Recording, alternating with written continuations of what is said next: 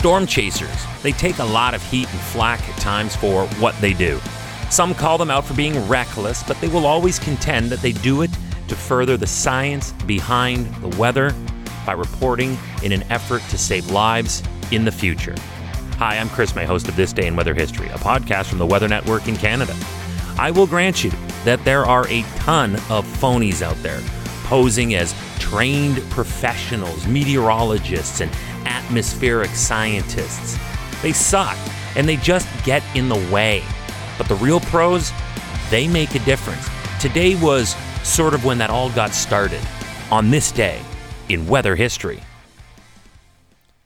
On May 24th, 1973, an F4 tornado struck Union City, Oklahoma, but that was not the big story. After all, if there is one thing that is rare in Oklahoma, tornadoes are not that, and nor is an F4 twister for that matter. No, the big story here on This Day in Weather History was the first tornado widely documented by science as part of a storm-chasing field research. You heard me right. This started the storm chasers. Stop me if you've heard me recount stories already out of Norman, Oklahoma. I was just there already this month alone. The NSSL is the National Severe Storms Laboratory. It is a National Oceanic and Atmospheric Administration Weather Research Laboratory under the Office of Oceanic and Atmospheric Research. You know them as NOAA. So this is legit and not some thrill-seeking, glory-chasing, picture-taking, clickbaiting project. This was out of Norman, Oklahoma, where they placed teams of storm chasers around it to capture its life cycle on film. Remember, also, this is 1973, so there's no digital tech yet. This was using actual film, kids. Going in, they knew the risks and they knew the potential wreckage it could cause, but then again, it wasn't necessarily about that as far as where this story goes. You see, after this May 24th, 1973 tornado that ripped apart Union City, Oklahoma, no one could have seen or predicted just how major the impact this moment in time would have on the development of weather radar. Again, real science, not posers with cameras.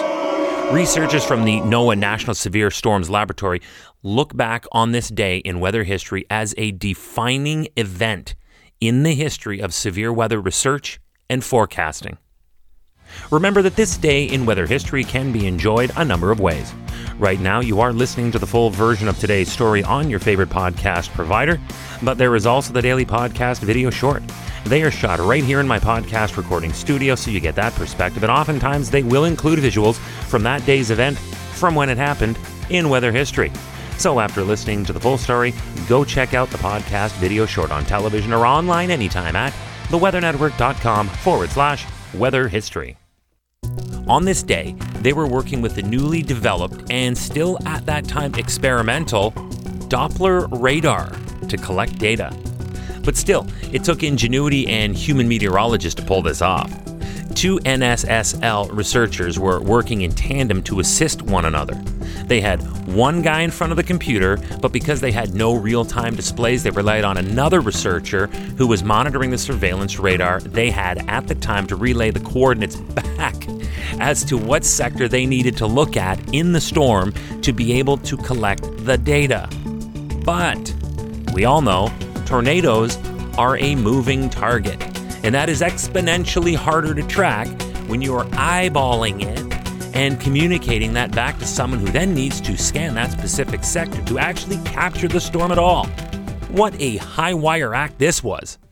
Then there was the next roadblock of progress brought on by the times. The data was recorded back then on magnetic tape, so it would take months for the dated computers of that time to process everything, and then researchers could first even see the data that they had to work with. This archaic process, by today's standards anyway, had a powerful and important impact on tornado forecasting. Understand this. Before this day in weather history, researchers had no way to discover that the circulation of this Union City tornado was actually aloft before the tornado descended to the ground, and with that, they knew they had a very good potential warning device for the future. But research never ever ends, nor does it ever rest on its laurels. Researchers have since learned not all tornadoes form that way, but the radar signature is always helpful in most situations because it can act to either determine or rule out how tornadoes can form and therefore give authorities ample notice to alert those lives that are in its path. And this was made possible through the dawn of not just the radar analysis of tornadoes, but also the storm chaser on this day in weather history. Tornado.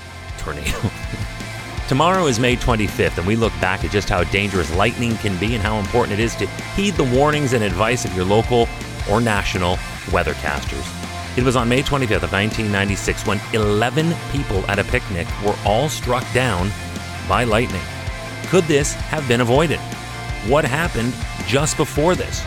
It is a real sobering and eye-opening story to be told tomorrow on This Day in Weather History with me, your host, Chris May.